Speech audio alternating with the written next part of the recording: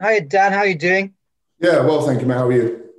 Yeah, not too bad. If I could start by asking you about how things panned out on Tuesday after the game.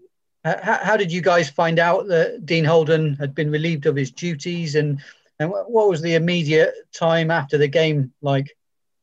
We were all asked to remain at the stadium, in which the manager came in to the group, and the respectable man that he is came in and told us that he was no longer our manager, which was obviously a really sad moment for everybody in the changing rooms and for the staff, I'm sure.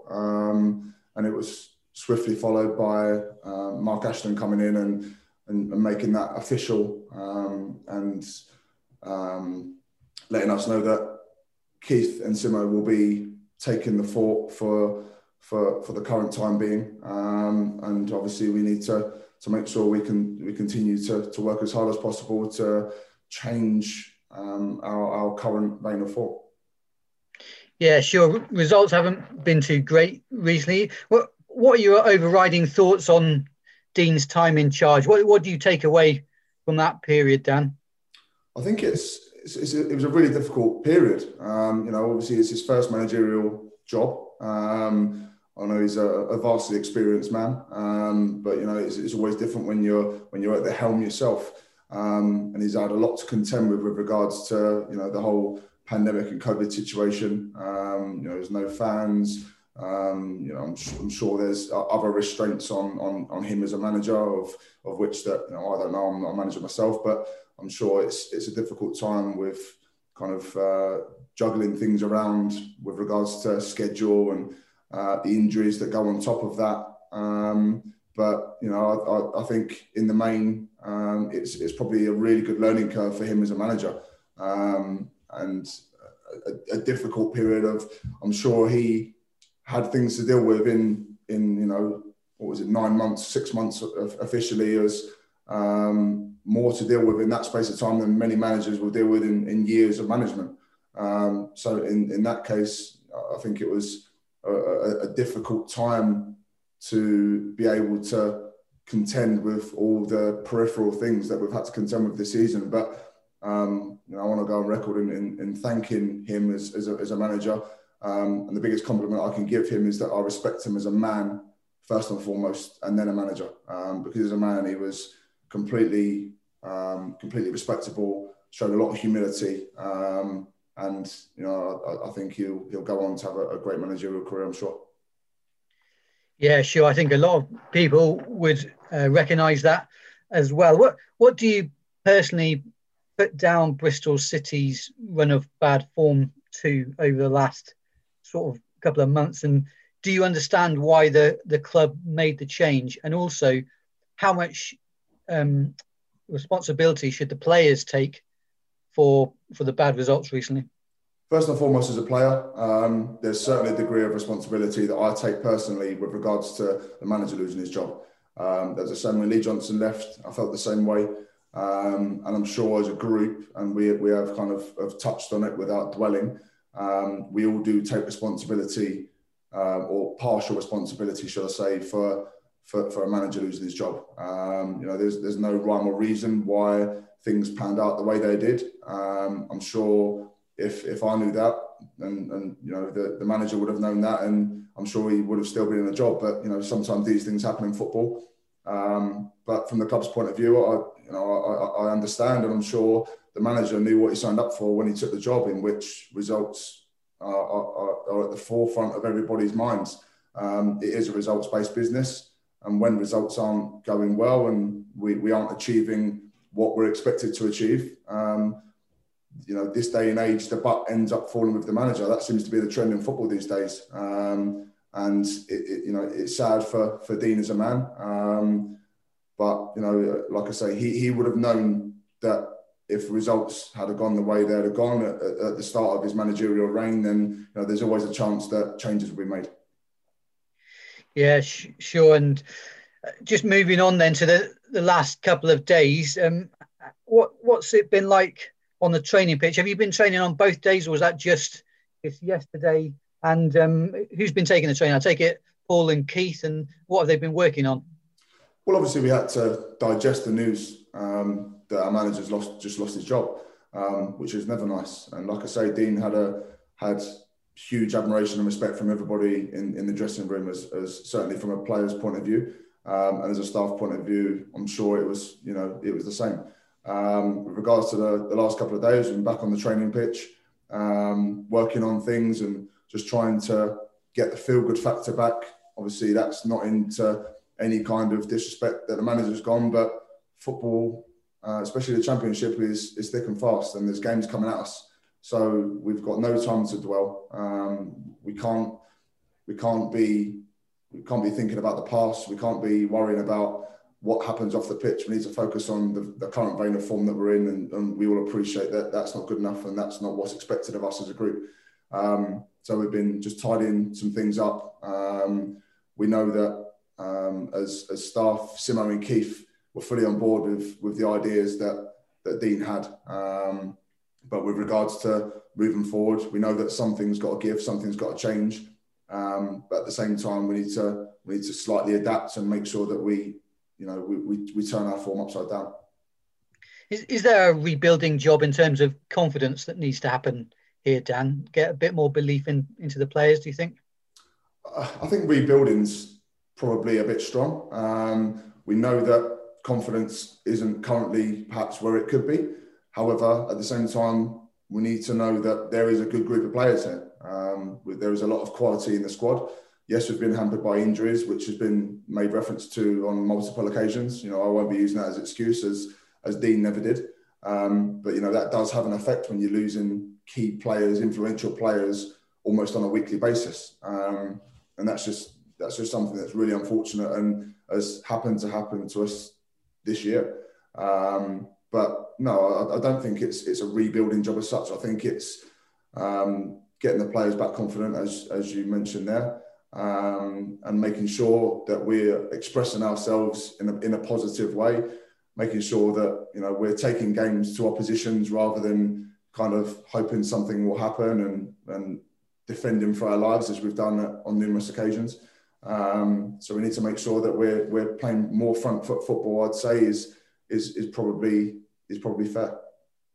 Just finally from myself, obviously Barnsley up next, and the game at Oakwell was a fairly close one. Maybe you guys should have won that. Obviously they got that late penalty, didn't they? And Bristol City had one of their few draws of this season. What do you make of them? It's obviously going to be a tough game because they've just won two very good games. They're an impressive vein of form. I watched them against Chelsea, and I've seen various clips of them over the last couple of games. I thought Chelsea, they gave Chelsea a lot of problems. Obviously, a top Premier League team in Chelsea, by the way. So I think they're certainly to be respected. And in terms of them as a team, we know they're a high-pressing, high-energy team. We've worked on a few ways how to combat that today and yesterday. And we'll be going into the game with clarity and how we're going to play and making sure, like I say, that we're on the front foot. And we need to make Ashton Gate a difficult place to come. I don't think our home form on the whole has been too bad of late. But we need teams to almost fear coming to Ashton Gate. I think it's, obviously it is a difficult season with no fans, and we can't make it a cauldron as much as we'd like to. But at the same time, we can make it a difficult place to come and make sure we nullify the threat that teams have, and take the game to teams that do come here. Definitely. Cheers, Dan. Good luck for Saturday. Thank you. What's you, Paul? Thanks. Hi, Dan. Can you hear me? Yes, I can hear you, mate. Oh, brilliant. No, Dan, I just wanted to ask you about, at a time like this, when confidence is maybe low in a team, when the manager's left and a poor run of results, what are the tricks of the trade when it comes to getting that feel-good factor back? How can that be done? I don't think there's any magic answer, or nobody's got a magic wand to say or do something and it can all turn on its head. I think making sure that positivity is running through the training ground and the squad is key. I think it'll be easy for us to look into so much detail that we end up over confusing the situation. I think it's important that we go onto a training ground with clarity, with a feel-good factor. We're put in positions in which players can express themselves and do their thing on the pitch. I think it'd be easy for us to mope about and to moan and for the culture to become a negative one. It's vitally important, in my opinion, certainly, and from the kind of the gist that I'm getting from everybody is that we need to move forward. We can't allow, it's like a disease that sets in when you're negative and confidence is low. It'll be easy for everybody just to kind of jump on the bandwagon of negativity and it spreads like wildfire, and that makes it even more difficult to break the trend. So I think positivity is key, making sure that we all have self-belief as players, self-belief in each other, belief in the squad and the management, the style of play, and making sure that we can go into the game with confidence. And one action and the encouragement that we might get from our teammates may spur on some confidence, and that feel-good factor then starts to creep back in. So I think as long as we are all on the same page with that regard, confidence is something that can be changed very, very quickly. And you talk about the players taking responsibility after a manager departure. How did that manifest itself? Was that along the lines of a team meeting, a frank chat in the change room amongst players? How does that manifest itself? I mean, there's been no kind of group meeting with regards to finding out what happened and why, and there being like a huge inquiry into the whole situation. Like I said before, football moves fast, and we've got a game 72 hours later. But there is a core of senior players that I'm involved in that have spoken directly to the staff, and we have tried to divulge a bit of information between each other and make sure there are no gaps between the squad and the staff, and that we're all on the same page. We all know that we take a partial piece of responsibility as players because we're given a game plan, and at times we haven't executed that game plan as well as we'd liked and as well as the manager would have expected. So I think it's only natural that we take responsibility as players. And I'm sure the gaffer will be at home thinking what could have been and looking back in hindsight, which is very easy, but when you're in the moment and when games are going against you, it's a very difficult place to be. But no, certainly as players, there's no finger pointing or it's not my fault, it's someone else's fault. We all take responsibility for our parts in the manager losing his job. And I think he got, I think he was there for 41 games in total. I just wonder, do you think football needs to be more patient with managers, or do players these days respond better when there is frequent change? I mean, that's something that's football wide, isn't it? I mean, that's not just Bristol City. You see managers losing their jobs, fairly frequently, and that seems to become, like I mentioned before, that when things aren't going well, the buck tends to stop with the manager, and then a new manager comes in and freshens it up, and new ideas come in, and it tends to get better. That just tends to be a bit of a trend in football at the moment. Do I think it's right? It's up to the hierarchy at football clubs. I mean, I'm certainly not one to start questioning hierarchy at football clubs. Certainly not ours, because they've managed the club really well. And there's always going to be an issue where if results aren't going your way, questions will be asked of the manager. Questions will also be asked of players. But unfortunately, it seems to be that it's easier to sack a manager than a group of players, So if a new manager can get a response out of the same players, that's a lot easier than changing and completely rebuilding from the bottom to the top.